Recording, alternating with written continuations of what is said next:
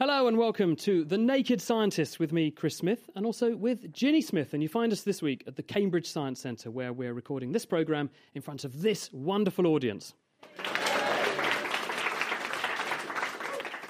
This week, we're taking you on a scientific journey through time, looking at some of the key experiments and breakthroughs that have led to our present-day knowledge. With us are a team of historians and scientists who are each going to show you their favourite experiment of the past and explain to you why they think it's so important. Now, coming up, we'll be recreating the orbits of the planets. We'll be building a battery from scratch, putting the hands of the naked scientists under the microscope to find out what's living on them. And we'll be highlighting the ways in which your memory can play tricks on you. But first up, materials scientist Paul Coxon is going to take us back to ancient Greece to explain the basis of one of the most famous experiments of all time, and one which made the ancient Greek mathematician, physicist, engineer, inventor and astronomer Archimedes a household name 2,000 years later. Hello, Paul. Please welcome Paul Coxon. Paul, what are you going to show us? I'm going to show you Archimedes' principle. It's a very ancient experiment, and it uses how materials behave in fluids to solve a historical fraud. When you say Archimedes, this is the bloke that ran down the street in the nude, isn't it? Eureka, yes. He put himself in the bath, and this is how he came to the discovery. So he was a Eureka streaker. He was a Eureka streaker. I'm not naked. I'm going to show you with some plasticine. Right, so we have in front of us two tanks with blue liquid, and they have a sort of tap coming out of the side of the tank. Yes, and the water is just level with the tap, so when we put anything in the water, the level will rise and it will trickle out. What we're going to do is we're going to immerse some materials in the water, raise the level and measure how much water is displaced, how much water is pushed out of the way. In front of the tanks, we've got two balances, weighing scales. Yes. So the water will come trickling out of the tank, and we'll be able to weigh how much weight of water comes out when you put the objects into the tank. Yes, and if we measure the weight of the water, because we know the density of the water, we know the volume of water which has been pushed out of the way. This is a very important property of buoyancy. When you put a body in water, it displaces the water out of the way. So I've got a little boat here, and this is how a boat floats. It pushes the water out of the way, and the weight of the water which is being pushed out of the way is equivalent to the weight of the boat pushing downwards. And these balance each other out, and this is how the boat floats. It's called buoyancy. Archimedes worked for a king, a tyrant, and the Greeks were fighting against the Romans, and they had a military victory. So in tribute, the king made a votive wreath to be placed on the statue of a god in a temple. So the king gave his goldsmith a known mass of gold. He knew how much gold there was, and he said, "Go off, melt that, make it into a beautiful wreath for me." But he was very suspicious. He thought that the goldsmith had taken a little bit of gold and had kept some for himself and had bulked up the rest of the gold with some cheaper material like lead or copper. Now, of course, that would mean that the crown would look the same, but it wouldn't be all gold. There'd be something else in there, so the weight might not be quite right. It would look the same, and it would weigh the same. So if we just check on our balances now, I have a mass of gold, and I have a crown, and they're both exactly the same, 524 grams.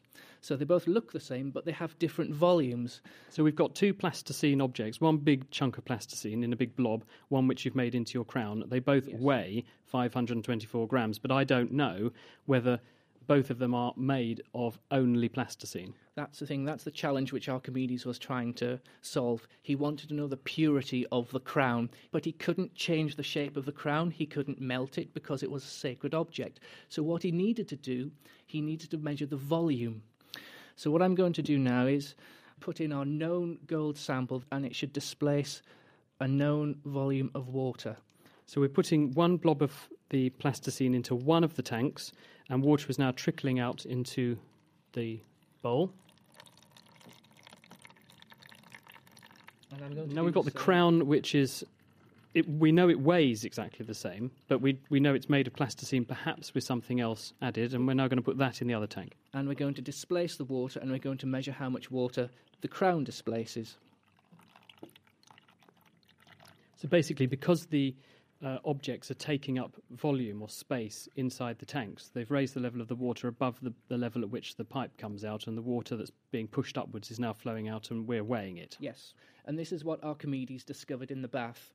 When he was given this problem to solve, he went on one of his very rare baths in a public bath, and as he lowered himself into the water, he noticed the water level rose up and it slopped over. And this is what inspired him to do this experiment. And we use it today in the design of ships and submarines. So it has, although it's a very ancient experiment, it has real-life applications today. So this one with the non-crown plasticine, this is almost finished, and we're at 350 grams of water, so that's about 350 millilitres of water, isn't it? So the volume that we've put in must be about 350 millilitres. Right, so the crown one, we've now got a total mass of water of 370 grams has come off. So the crown is actually displacing more water than the original blob of plasticine. So what's that tell us? This tells us that the volume of the crown, although it weighs the same as this gold, the gold standard, its volume is bigger, so its density is less. So this was a key way of finding out that the density had been changed, had been cut and mixed with some cheaper material. And unfortunately, the poor goldsmith, he lost his head. And you've made your one less dense because it's got some balls of wood in there, by the look of it, your crown. Yes, so wood is less dense, so it bulks up the volume and it displaces more water. And you won't be losing your head today because you did a wonderful job. Paul Coxon from Material Science, thank you very much. It's common knowledge nowadays that planets move in orbits around stars, and in our case, we move around the sun. But before the 1600s, it was thought that the planets and the stars moved around the Earth. It took astronomers and mathematicians years of painstaking data collection and analysis, and a huge leap of faith to completely turn our understanding of the universe on its head. But finally, that moment came. Astronomer Jerry Gilmore is here to tell us more. Jerry, what was it that finally changed people's minds and made them realise that actually we weren't the centre of the universe? Oh, actually, it's a really fundamental advance in the way that mankind looks at the universe and everything, all of science. We call it the Copernican principle. It underlies everything in our modern world. But it really was just a change of attitude. There was no particular experiment. There was no particular new mathematics. The key challenge that people had, and it dates right back to the ancient Greeks, is the ancient Greeks said everything in the universe is based on the ratios of integers. And they very quickly discovered that music in particular was based on ratios of nice numbers, and shapes that people find pleasing, the architectural columns and so on, were based on the ratios of integers. And so they developed the whole classical architecture and classical music and so on, and realised that this principle underlaid everything that our minds found pleasing, and therefore this must be the way the universe was put together. So that's ratios of whole numbers that we like. Pi came along and messed it up, frankly. But yeah, basically there were ratios of integers, ratios of whole numbers. So all of science became a question of looking for patterns. But of course, the fundamental weakness of Greek science, and that continued for thousands of years, or 1,000, 1,500 years, was that people went looking for the pattern that they thought was nice. And so that was why fundamentally science didn't advance. So people did observe, for example, the motion of Mars across the sky, where you see Mars actually changes direction on the sky and goes back and goes forward again. Now, you can model that mathematically very simply. The Greeks knew how to do it. You have a basic circle. You go around the circle. But if you need to change direction, then you need a second little circle that's sitting on top of the main circle, which is going the other way. And so sometimes the two circles are on the right part of the track so that you're going in the same direction, and you just go a bit faster than one circle on its own. But then some of the time the two circles are fighting against each other, and so the planet will go backwards. So it does a little sort of loop-the-loop as it's going round. It does a little loop-the-loop. Now, if you try and make a ratio or a tone out of a loop-the-loop, you go, and it's horrible. And so they didn't like it. But this process, they're called epicycles. You can build as many epicycles as you like, and you get a perfect description of the planetary orbit. So there was no problem with that. Well, Copernicus came along and said, well, I'd like to get rid of these jolts in the music. I want some nice tones, and realised that you would get nicer tones if everything was centred on the sun. And so this is probably the way that nature actually does it. No one took much notice of them, the few people who did ran into serious trouble with religion. So it was about 100 years later that people started taking it seriously. Where did this idea come from that music went with planetary orbits? Because that seems quite disparate to me, quite different things. Oh, that dated right back to the Greeks, actually. And they were right, that the ratios of basic simple numbers do actually describe the orbits as we see them, so long as you ignore the second most obvious thing in the sky, which is the moon. But nothing much happened after Copernicus till Kepler came along. It was about 100 years later.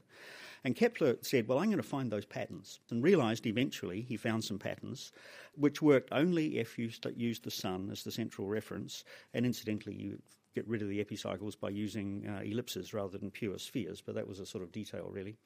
But he found these magic ratios of numbers, that what we now call Kepler's laws. So the square of the time it takes to go around an orbit is related to the cube of the distance from the sun. And so that was a ratio of nice integers, 2s and 3s. Everything worked fine. And said, well, this must be the truth. But his book was called On the Harmonies of the spheres. So again, he said, I have found a set of patterns which work as musical tones. So again, it's this idea that if something is neat and tidy and sounds nice and looks nice, then it's probably right. That's right, yeah. But nonetheless, this idea that, hey, let's just look at what the information on the sky is telling us and take ourselves away from the centre led to the whole of modern science. You've been teasing us a lot by telling us that the planets make these beautiful harmonic sounds. Do you think we can use our audience here to illustrate some of those sounds? Yeah, well, in fact, that's what Kepler actually did. Kepler actually wrote a book called On the Harmonies of Music, in which most of the planetary orbits were described. And his technical scientific book, in which he published the data on the orbits, the planets are represented as musical tones. Are you guys feeling in the mood for a bit of a sing-song?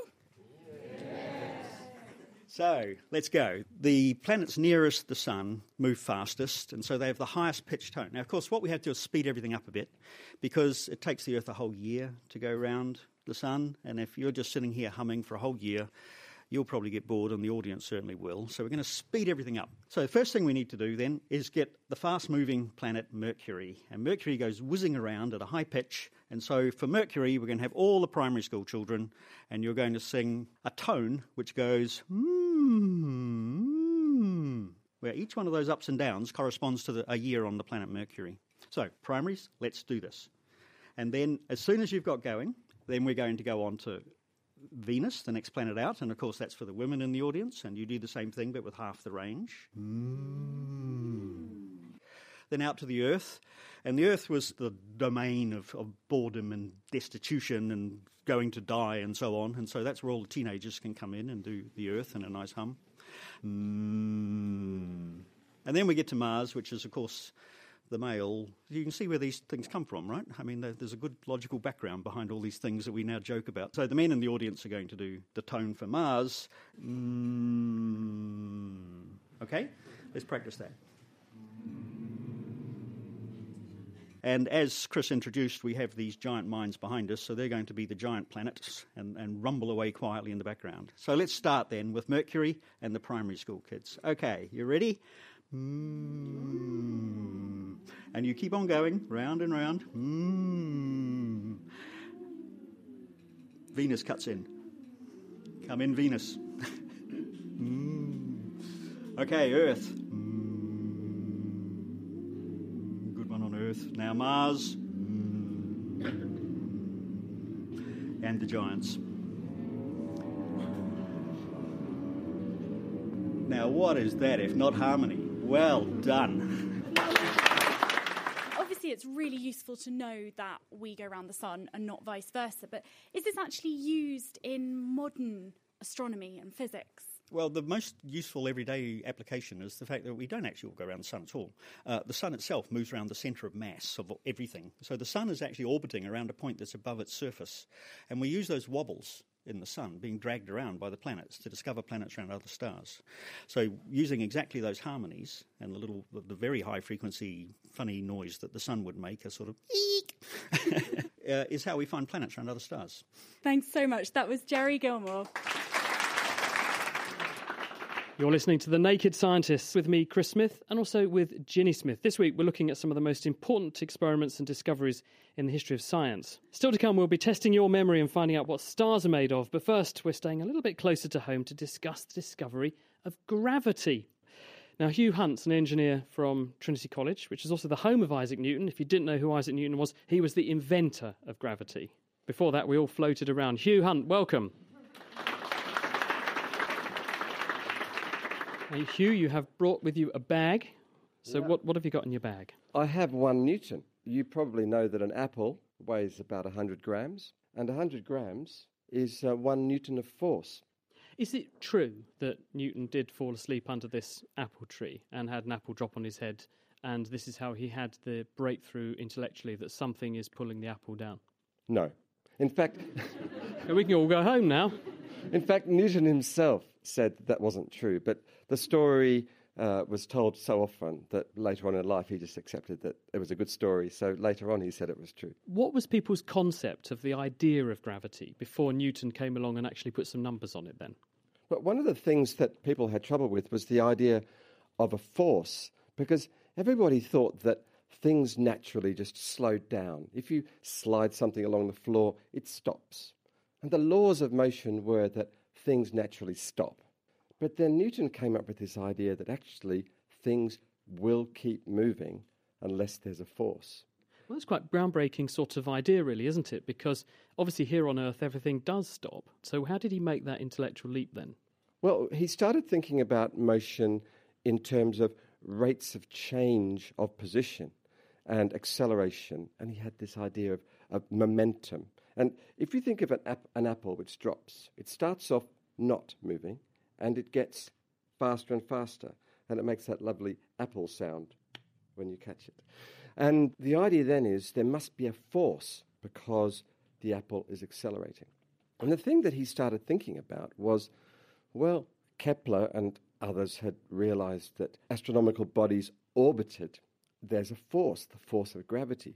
Could the force that's holding the moon into orbit be the same as the force that causes the apple to fall to the ground? How was this received by people when he proposed this? Well, he did a nice experiment, a thought experiment, which made it rather easy for people to perceive it. And I wonder if I could get a volunteer from the audience to help with the experiment. And your name is? William. William, excellent. Now, what I want you to do is I want you to hold this apple, and if you just drop it, and it falls straight down, okay? Now what I want you to do is to throw it towards me. Now I want you to throw it towards me again. I'm stepping further away. We're now about 8 feet away. Yeah, now I want you to throw it... Now this time I want you to throw it harder, and I'm going to... We're about 10 feet away. Oh. Okay, now, the further I am away from you, the further you throw it, the curve is less. Now, what Isaac Newton did was to say, well, if I throw this really hard, it's going to curve around and it might land somewhere on the other side of Cambridge. Or throw it harder, it might land in New York. Throw it harder, could get all the way around, go all the way around the Earth and come back and hit me on the head. I see. So what he's saying is that because the Earth is curving away from the apple, because the Earth is a ball, and the apple is falling towards the Earth, if you throw the apple hard enough, eventually what's going to happen is that the Earth is going to curve out of the way of the path of the apple, so the apple never actually is going to hit the ground. That's absolutely right. And so when we put something into orbit, we are effectively firing, or he's throwing his apple sufficiently hard that it is continuously falling towards the ground but never quite hitting it. And this absolutely transformed the way that we think of motion of astronomical bodies. And the next thing he did was he worked out an equation which fitted in exactly with Kepler's laws. Let's give William a round of applause. Thank you very much, William. So tell us about this equation then. What was that equation? For motion in a circle, there is a force required, a centripetal force, to cause a motion to go in a circle. Now, perhaps best if I demonstrate it, really, because... Okay, he's getting a brick out of his bag. I'm worried now. It looks like something you ram-raid a shop with. What is this? And so what I have here is... Now, let's have another volunteer. What's your name? Lutzi. I have a tennis ball, and Lutzi, you can tell that's a tennis ball. It weighs about 50, 60 grams. It's regular. And except it's got a lump of rope going through it. It's got a rope attached to it. Well, the rope passes through a tube, which is convenient to hold onto. At the other end, a sort of aluminium tube with a rope running through the middle of it, right. And the a other ball end, on one end and a house brick and on the other. I've got a house brick on the other end. And the rope is what, a metre and a half long? And the house brick, it's a heavy house brick, isn't it? It's heavier. And if you drop the brick, obviously that's just going to pull the rope through. Lucy. There we go. One brick dropped onto the ground. And the tennis ball is very light. There's no way the tennis ball can hold up the weight of the brick. Well, I'm going to make the tennis ball lift up the brick by using the acceleration of circular motion, the force, centripetal force, that Isaac Newton talked about when he was thinking about apples and gravity and the moon. How are you going to do that? Well, so let's see. I'd like you to hold the brick just flat on your hands, right? Now, I've got the tennis ball, and I'm going to start swinging it around our heads like this. And I'm swinging it faster and faster and faster. And there we go. The house brick is up in the air. The remarkable thing about that, Chris, is that we can all see just how big that force is. And it makes you realise that when things are going around in orbits around the planets, that we might think of gravity as being a quite weak force, but it holds the whole of the universe together. So in other words, that is the demonstration practically of what is actually holding our planets, our little clutch of planets around our sun, our moon around our Earth, and other planets around other stars in other solar systems. Absolutely right. Hugh Hunt from the Engineering Department of Cambridge University. Now, moving on from gravity to something that makes up 75% of the matter in the universe, hydrogen. In the 1600s, Robert Boyle showed that he could make the gas when he mixed iron filings with an acid, but no one knew exactly what it was that he'd actually made. It took another 100 years for an ex-Cambridge scientist, Henry Cavendish, who ended up leaving the university without even getting a degree, to figure out that you can combine hydrogen with oxygen to make water. Chemist Peter Wathers is here to tell us more about it. Why was this such an important discovery?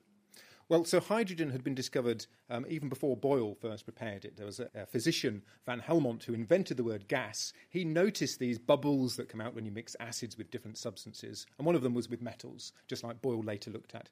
But Boyle noticed that this gas was flammable. But later this was studied, this was in 1736 now, at the Royal Society.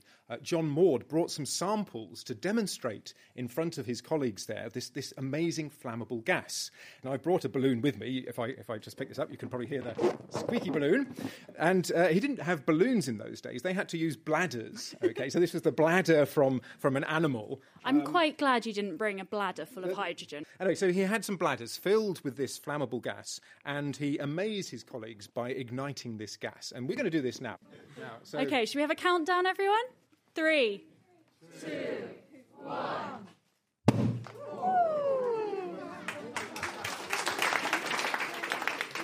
That was brilliant. So there was a sort of fireball. I could feel the heat coming off it. But it was over very quickly, and you could probably hear that kind of popping noise. Exactly. So this was the reaction, of course, with the hydrogen, we now know, with the oxygen from the air. But it really wasn't understood at this time, in 1736, what was going on. In fact, there was a lot of confusion between other flammable gases as well. So, I mean, we're all familiar that we use gas for cooking at home, but that's not hydrogen, of course. This is methane predominantly, but this is also flammable. So these gases were mixed up. I mean, miners knew about flammable gases. They came across methane and so on, and the terrible explosions. And they compared in 1736 at the Royal Society samples that had been brought up out of mines with this hydrogen. And they noticed that one of the things, the flame is slightly different colour, but they didn't know what was going on. Now we move to Henry Cavendish. He prepared hydrogen in 1766, and he's credited with the discovery because he was really careful about how he prepared it, and he measured the density of this, and he studied it very, very carefully. And he also mixed up different proportions of hydrogen with the air. And he noticed that some of them went bang rather loudly. In fact, he worked out the best sort of ratio to get the biggest bang when the hydrogen combines with different volumes of air. But still, he didn't know what was actually happening.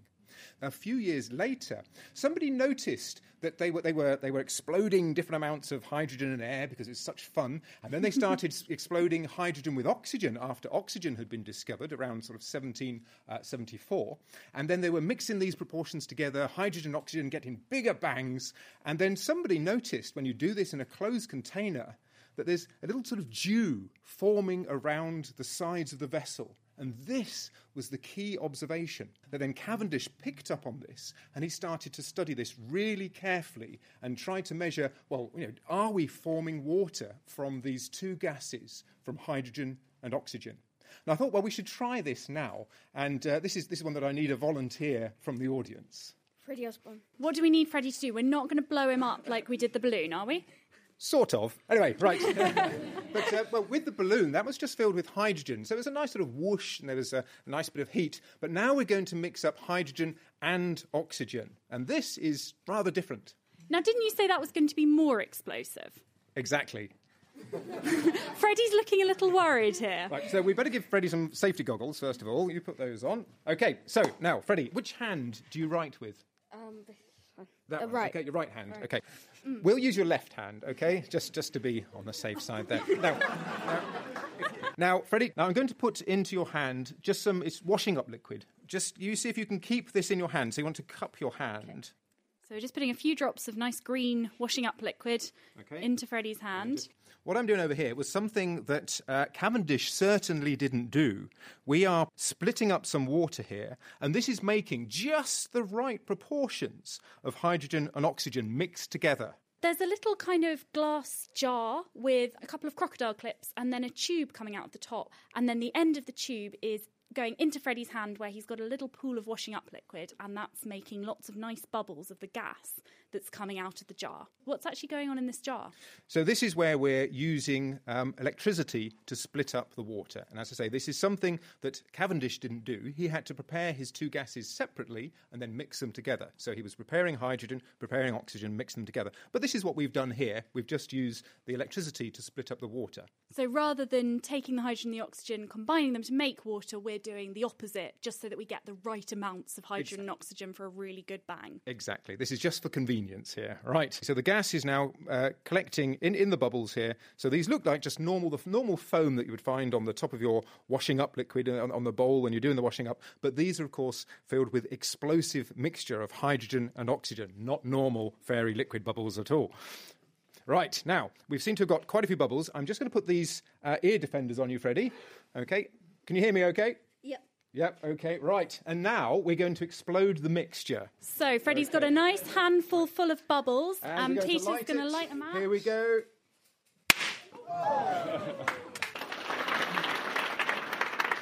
And just to reassure our listeners, Freddie still has his hand. It's in one piece. And what did it feel like? Not much. I don't really know how to describe it, but it didn't really feel... You couldn't really feel anything? No. So all of the energy there was going into the sound, really. So it sounded very loud, but yes, it wasn't painful at all. And a round of applause for our brave volunteer. How did this change the way people thought about chemistry? I mean, water is something that's kind of so important and all around us all the time. And this was the first time people really understood what it was made of. Not quite, actually. They were still reluctant. Even Cavendish was reluctant to really... Well, he didn't fully understand what was happening here. So what he's learnt is that hydrogen and oxygen react together and water is formed. But the problem was that, of course, there was this ingrained doctrine that the world was made up of just the four elements from the Greeks. This is air, earth, fire, and, of course, water. So water was thought to be one of the most primary substances, an element. And yet he just showed that these two gases combine to form water. He thought that actually the two gases here, they were modified forms of water. That the hydrogen, he thought was, something he called phlogiston. He thought this was phlogiston, or maybe water that has too much of this phlogiston. And he thought the oxygen was something that was lacking phlogiston. It was water that didn't have enough phlogiston. And so when these two things reacted together, water was formed. He really didn't understand quite what was happening. And so this was the real breakthrough that happened later when the French chemist Lavoisier finally understood exactly what was happening in this process, that these two substances, these elementary substances, reacted together to form water. Water then was no longer an element, but was actually a compound made up of the elements hydrogen and oxygen. And there's lots of modern science going into hydrogen as a form of power, I guess, because it can explode like that. Well, this is so important now because there's a lot of energy that's released. As we've seen with the balloons and as we've seen with the bubbles on the hand, a lot of energy can be given out from this reaction as hydrogen and oxygen combine. But the important thing here is that the byproduct, aside from all this energy, is just water. And so unlike all the fossil fuels that we're burning that would release carbon dioxide that we're now beginning to appreciate isn't necessarily a good thing for our environment, of course, when hydrogen reacts with oxygen, the only product is water. So this is a very clean energy source. A huge thank you to Peter Wothers from Cambridge University. You're listening to The Naked Scientists with me, Chris Smith, and also with Ginny Smith. Now, in 1799, scientists discovered a way to generate something that today we just couldn't live without, and that's electricity. And historian Charlotte Connolly is going to make us a replica of the first ever battery. Please welcome her. What actually was people's concept of electricity before the experiment we're going to talk about came along? Everyone knew about thunderstorms and lightning. They knew that was electricity. They knew about things like electric eels. But most importantly, in the 1780s, an Italian called Luigi Galvani had been doing experiments with frogs' legs. And he'd discovered that if you take two pieces of metal, different metal, and place them at either end of a frog's leg's nerve, it makes the frog's leg twitch. Wasn't this the same guy who used to hang frog legs on metal hooks on the metal fence in his garden, and he saw them twitching during thunderstorms? Everyone's got to have a hobby. Absolutely. Yeah, he did that after he'd made this discovery. So he'd seen the twitching. He thought, oh, I wonder if this is electrical. And he'd made the link, and then he was doing the experiment with the thunderstorms. And his theory was that there was a special kind of animal electricity that was coming from the frog's legs and was causing this reaction. How was that then taken from the concept of animal electricity to the electricity manifest in the environment and then also making electricity on tap? Well, lots of people got very excited by what Galvani had discovered, and one particular person, Alessandro Volta, was doing some more experimenting. And to begin with, he thought, oh yeah, this animal electricity makes sense. And then as time went on, he began to question it and thought, well, maybe it's not as universal as it might be. So he thought, is there a way of getting similar results without using the frog's legs? He thought there was maybe something about the two different metals, so he came up with a contact theory of electricity, about contact between two different metals. Can you recreate this experiment for us? I can. So I've got slightly different ingredients. What Volta did, it was a real kitchen top experiment. He took some silver coins that were in circulation at the time. He got some zinc cut to the same size because he thought contact between two different metals, that's important. He placed one on top of the other. And then he thought, well, there was some fluid in the frog's legs. So he took some cardboard and made it damp. He found it worked better with salt water. So actually, just looking at this, what we have in front of us are a whole load of squares. These are, about an inch and a half square pieces of... What metal is that one? That's quite heavy. Zinc. So that's zinc, that's a silvery colour. And then we've got these coppery coloured sheets. Are they copper? They are copper. Copper is rather cheaper than silver. And lots of people later on went to use copper. So. And then we've got these things that look like the kind of thing you'd put on a wound in the hospital. They are the things you put on a wound in the hospital. That's precisely it. They happen to be exactly the same size. And, unlike cardboard, they don't stick to the zinc. So these are Volta's bits of cardboard? Exactly. So we take a piece of zinc and we place that down. And then because we've got a slightly more advanced theory than Volta, we put our bit of cardboard in between the two. So we first dip it in our salt water and we place that on top. And so then what we're going to do is put on top of the cardboard piece of copper? Yep, that's right. So we have a layer of three things: zinc, cardboard, copper. And then we carry on, we do it again. Zinc, cardboard, copper, zinc, cardboard, copper. And here's one magically you made earlier. This is quite big. This is 6 inches high of these. This is a 20-cell layer. So I've done that 3 layers 20 times over. And scientifically speaking, what's actually going on in each of the little layers in the battery? So in each cell, you get some free electrons that move by potential energy to one side of the surface, so from the zinc to the copper. And because we've got lots of them piled up, that happens more, so you get in today's terminology, higher voltage, and no marks for guessing where voltage comes from, given that we're talking about Alessandro Volta. So the greater your pile, the more layers you have, the more voltage or electromotive force you have. And then what happens when you create the circuit is all of that potential energy discharges, and you get a bit of a sensation, which I think we should probably get someone to experience. Who would like to volunteer to help us with our battery? What's your name? Amelia. We're going to get Amelia to put one finger from each hand in the salt water, so she's a really good conductor. Now, with your left hand, I would like you to take this piece of zinc wire, which is attached to the bottom piece of zinc in the pile, and with your right hand, I'd like you to touch the very topmost piece of copper. It felt like a static electricity shock, which I just had twice. Very good, and I think we can get a stronger shock if you're feeling brave. Do you think? So I'm giving you a piece of copper to take in your right hand. So Volta discovered that if he touched the pile with pieces of metal, that he got a stronger shock. So same again. It did feel much stronger. Very good. So Volta didn't have a way of measuring how much electricity was coming out of these things. So he said things like, I got a shock up to my knuckle, or a shock up to my wrist. Do you think that would be a good way to describe it? Did it feel like it went further? Yes, it did. Thank you very much, Amelia. Is there any way we can measure this or prove that we are actually making some electricity so people at home believe us? Well, I have got a buzzer, and if I attach it, hopefully it's going to make a funny noise. Now, I'm just going to dip the ends in our salt water to help it conduct a bit. So if I take the negative side and attach it to the zinc, and the positive side and attach it to the top... No, the fire alarm has not gone off. It is working.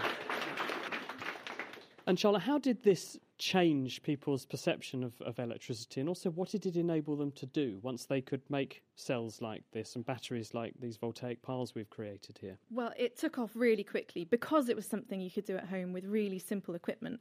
So loads of people started experimenting, and within weeks, a couple of people, Nicholson and Carlisle were their names, took a pile like this, stuck their ends in water, and found out that it gave off hydrogen and oxygen, which, as we learned earlier, if you put them together, you get water. And this led to all sorts of experiments and a new discipline called electrochemistry. So Humphrey Davy was famous for having a massive pile, and in 1807, so only 7 years later, he started coming up with all sorts of new elements that he isolated, and potassium and sodium were the first ones. Charlotte Connolly from Cambridge, thank you very, very much. You're listening to The Naked Scientists with me, Chris Smith, and also with Ginny Smith. And this week we're looking at some of the most important experiments and discoveries in the history of science. In a moment, does hand washing really make a difference to the bugs on your skin? But before that, let's turn our eyes skywards and ask, if no one's ever been to the sun, how do we know what it's made of? It's over 90% hydrogen gas with some helium, some oxygen, nitrogen, a few other bits and pieces. But how do we know that? Well, the answer lies in the light that the sun sends out. And Josh Nall from the Whipple Museum in Cambridge has brought along a device that early scientists used to study it. Welcome, Josh.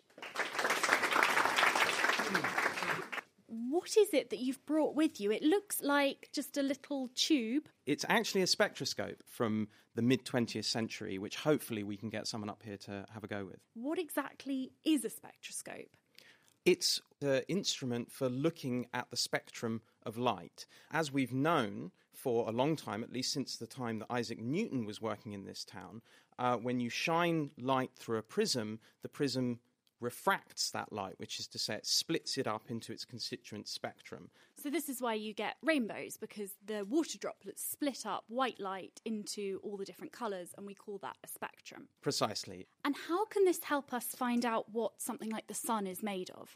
I think that the easiest way to explain it here to our audience is to begin with actually our most modern instrument that we have here, a modern computer spectroscope. So we've got a screen here with a kind of graph at the bottom and a rainbow at the top, and it's connected to a long tube which has a thing in the end, which I guess is the spectroscope. So if you point this at different things, will we see different kinds of rainbow on the screen? Indeed. So what we've got here on the graph at the bottom is the wavelength of the light that is coming into the end of this tube. And then we have intensity here. And we can actually visualize at the top here the colors. So if we shine white light, we start to see pretty much contributions coming into this spectroscope from every part of the spectrum. And this is what Isaac Newton first proposed, was that actually white light was composed of these more fundamental colours. We're now looking in the mid-19th century into scientists who start to want to investigate whether, by looking at the nature of light, one can actually determine what substance it is that's giving off that light. But they didn't have a nice computer screen and a nifty little gadget like this, so what did they have to do? Crucial to the studies were two German scientists, Robert Bunsen of the Bunsen burner fame and Gustav Kirchhoff. One of their crucial insights was that they began to look at the spectrum that individual elements gave off. For some time, people had been aware that when you looked at the light through a prism that came off of substances, you started to get certain colours very prominently appearing in bright bands and certain colours not appearing at all. So the same reason why if you've done that school chemistry experiment where you put different elements in a flame, they burn different colours. They also give off different coloured lights, and you can pick that up with a spectroscope. Absolutely. And so they started to think, well, maybe then we can actually use the colour of light to determine what different elements are giving off that light. And so if we take a specimen, a modern specimen that we have here as an example. This is a tube of neon, and as many people will be aware, when you pass a high electric voltage across a tube of neon, it will glow a kind of characteristic colour. Does anyone want to come and give us a hand? What's your name? Minnie. You can see the neon here, and it's shining a beautiful pink colour. So what we need you to do is just point the spectroscope at it and tell us what you can see on the screen. Well, it's red colours and yellow and orange. Exactly. Is that what you'd expect? Yeah, so you're starting to see very specific peaks at certain specific points in the spectrum.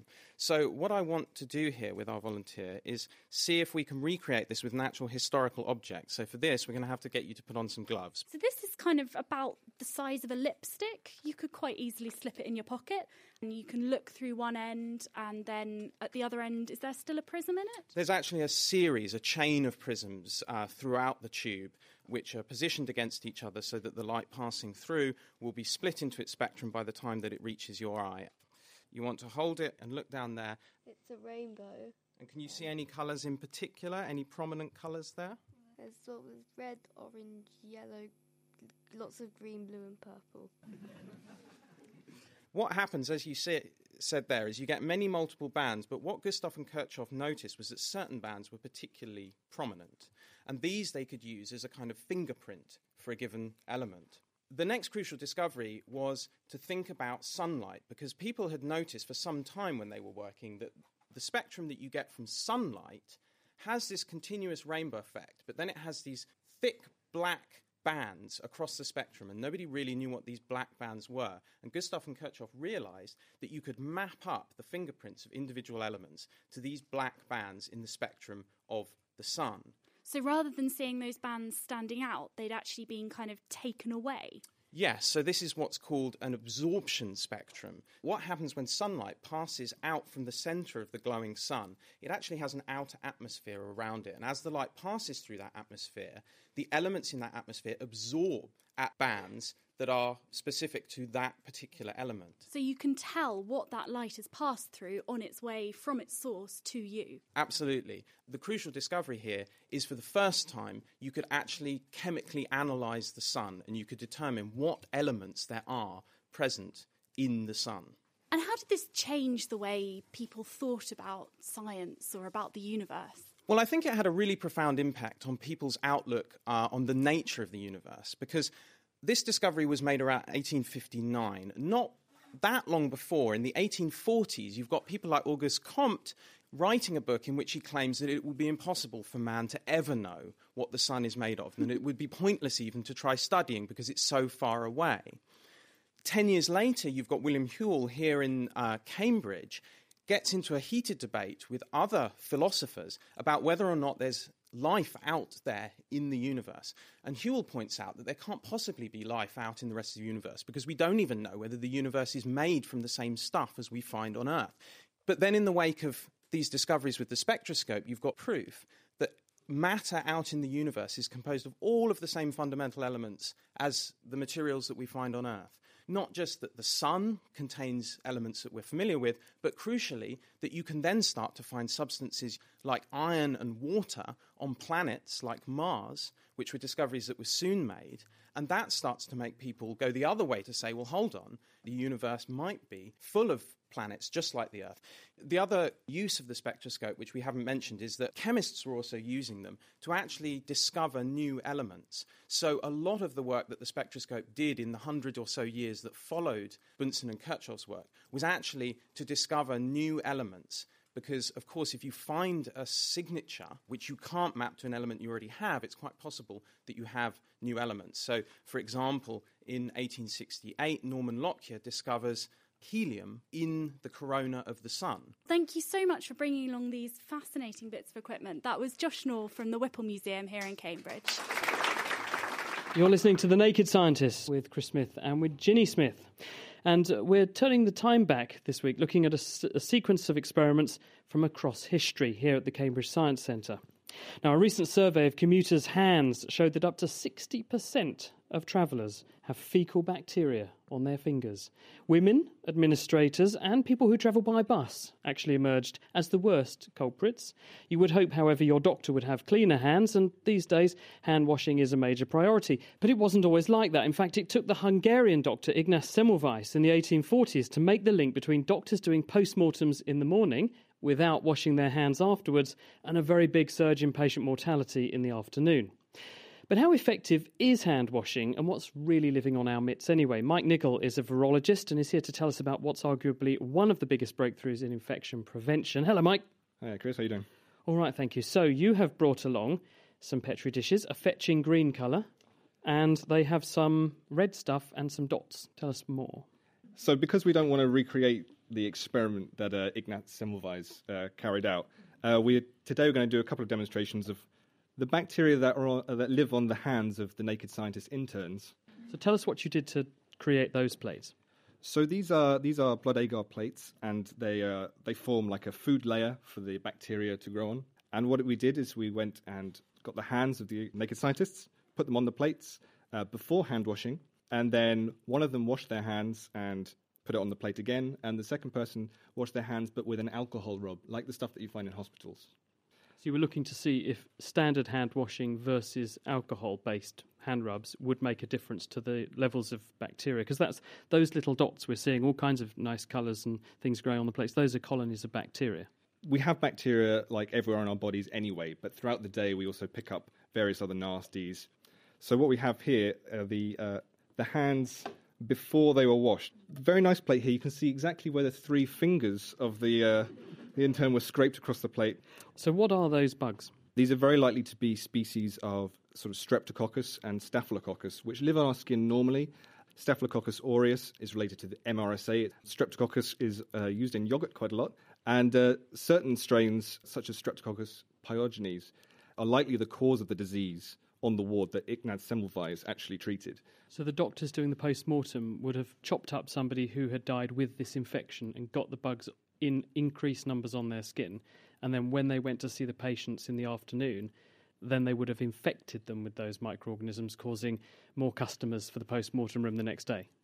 Absolutely. And it was interesting because the reason the thought occurred to him that there was an autopsy link was a friend of his was accidentally cut with a scalpel during an autopsy, and he developed septicemia, infection of the blood.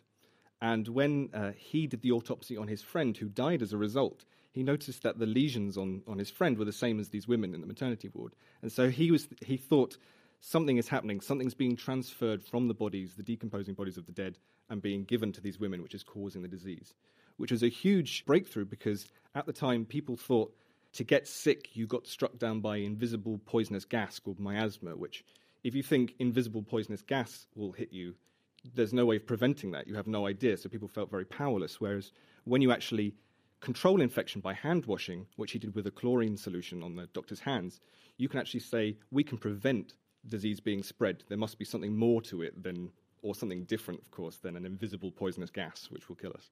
And talking of hand washing, did it make a difference to our interns? It did, and they should wash their hands more often. And when you look at the hand washing, you can see there's far fewer. There's still colonies on there, but the job's pretty good. When you compare this plate here and compare it with the alcohol rub, you can see that this has killed most of the stuff that would live on the hands. Indeed, the one that's this plate, which is from the hand after it's been cleansed with alcohol, that it's almost devoid of any kind of growth. It's almost sterile. Absolutely. So the alcohol will kill the bacteria that's sort of very much attached and colonizing your hands anyway as part of your normal skin flora. Yeah. It seems extraordinary, Mike, that people, they must have seen these sorts of things growing. They must have seen, for instance, bread going mouldy. So how did people account for that then if they didn't have a theory or a concept of microorganisms? People didn't know at all where it came from. In fact, most people thought that mould on bread was spontaneously generated. It would just come out of the ether. And the experiments that we're talking about occurred in the 1840s, but it would take about 20 to 30 years later for Lister to show that actually when food spoiled or when wine spoiled, as he was doing, it was actually... more important wine, isn't it? I mean, wine, exactly. When the wine is spoiled, it's because the bacteria were falling into it and actually having a great time in the wine. Thank you very much, Mike Nichol from Cambridge University.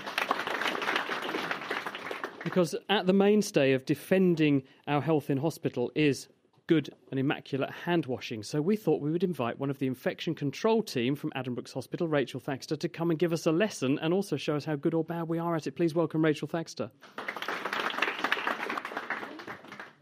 So, Rachel, you're on the warpath after any doctors and nurses who don't wash their hands properly.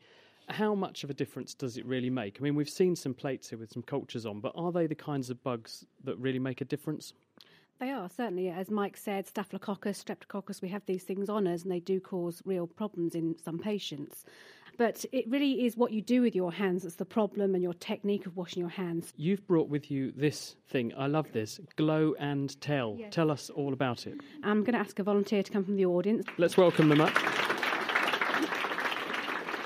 What's your name? Lucian. I'm going to squirt some of this cream onto your hand. I want you to rub it in like a hand cream and then have a look at your hands under the UV box and see how much you've got on your hands to make sure you've got good coverage.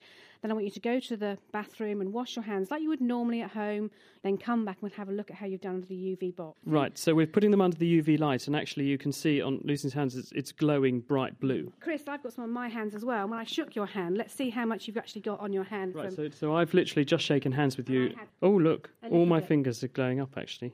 So our volunteers come back now. Let's see how they've got on. Ooh. Oh, not too bad, actually, Lucian. If you just see, you're actually quite good at washing this hand here. You just missed a bit of your wrist there and your fingertips there. Can you see the very edge of your fingertips where your nails are?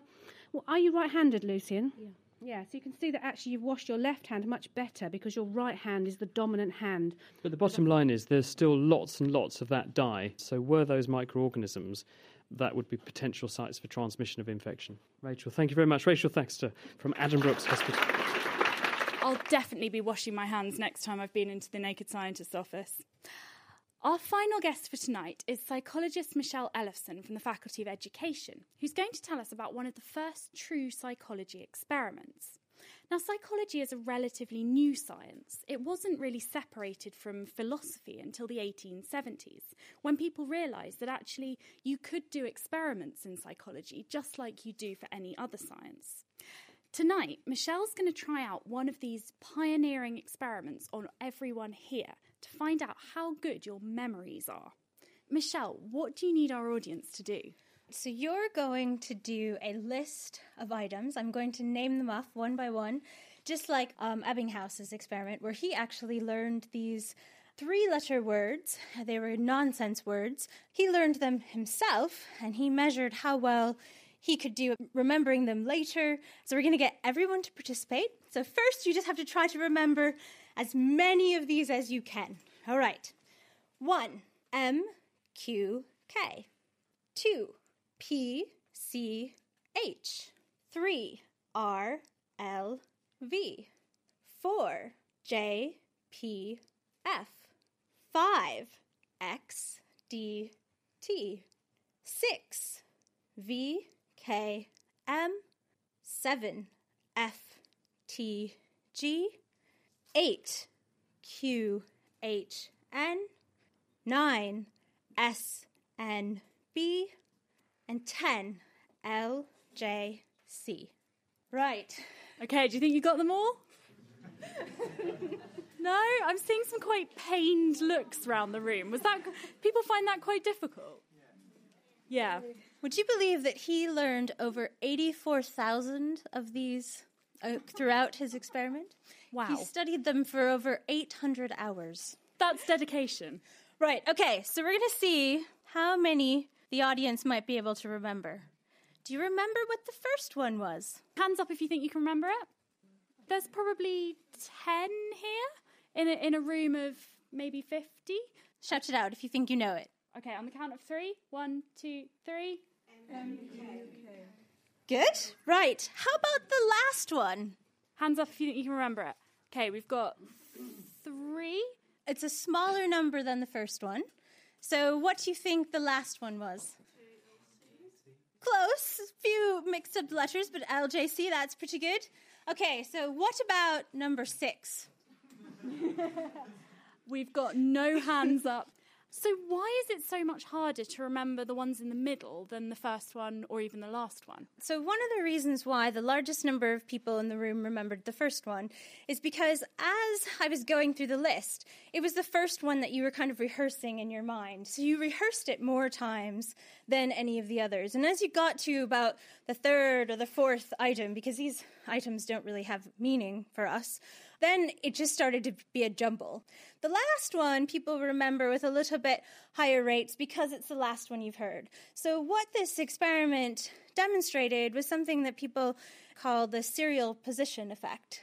And why was this such a historically important experiment?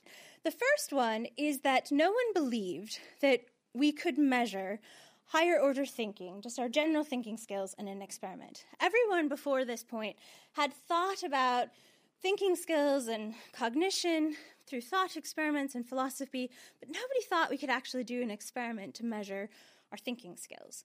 The second reason why it was really important was that while Ebbinghaus was conducting this research, statistics were just coming on the scene. And he, in his seminal work, took lots and lots of statistics. So he, unfortunately, did all of this work on himself, which is a criticism, but he took averages. So he'd have these lists of 10 items, and he'd have an average of how long it took him to learn a list, and how easy it was to forget a list, and if he went to go back and relearn it, how quickly he could relearn it. So he had lots and lots of statistics, and he used a lot of terms that psychologists hadn't really been using before to that extent. Is this something that we can use to help ourselves learn better or to help children learn better? Well, so one of the things that Ebbinghaus did in his learning of these various lists, he engaged in what people now call distributed practice, which is doing a little bit often. And what a lot of people who study cognition and learning now think is that that's one of the best ways to learn. So we might think that it's a lot easier to learn a bunch of stuff if we block learn it, which means we focus on one thing until we know it. But actually, in terms of memory, we do a lot better if we can space out our practice and do a little bit every day. So there's a real reason you shouldn't just cram for exams. Yeah, you won't remember it. Now, did we want to see if anyone here has got a really good memory and can still remember any of those word lists? So shall we start with 1, since you now know 1's maybe the easiest. Does anyone remember what the first item was? We got a few hands. I think it's less than the first time. Less than before. So that's another one of Ebbinghaus's results from his finding, is this idea that the longer you go from learning something, the more you forget. This later became called a forgetting curve. So in relation to examinations, the reason why this thing called distributed practice works is because just as you're getting ready to forget something, you remind yourself what it is. So you might do really well in an examination if you've crammed for it the night before, but 2 days later you won't remember much. So you need to do little and often and then cram as well. That's the worst of all worlds. So who thinks they can still remember number 1? Very good, but I'm sure no one remembers number 7. Oh, you think you remember 7? Close, but not quite. It's FTG. So if people do remember a random one, is that likely to be because it means something to them? If it was, say, your initials, you'd remember it? Yeah, so I tried to be really careful in creating these sets of letters to try not to have something that was meaningful. But that's another part of memory, is that the more meaningful something is, the easier it is to remember. Fantastic advice. I'll remember that next time I'm doing an exam, although hopefully that won't be any time in the near future. That was Michelle Ellison from Cambridge University. Well, I'm afraid that's all we've got time for on this rapid tour through the history of science. Please do join me in thanking our wonderful guests, who are Paul Coxon, Jerry Gilmore, Hugh Hunt, Pete Wuthers, Charlotte Connolly, Josh Nall, Mike Nichol, Rachel Thaxter and Michelle Ellefson. For production, Georgia Mills and Danielle Blackwell and Khalil Thurlaway. Do join us next month when we'll be recreating a forensic crime scene right here and showing you how it's investigated. The Naked Scientist comes to you from Cambridge University. It's supported by the Wellcome Trust, the STFC and the EPSRC. I'm Chris Smith. Thank you very much for listening and goodbye.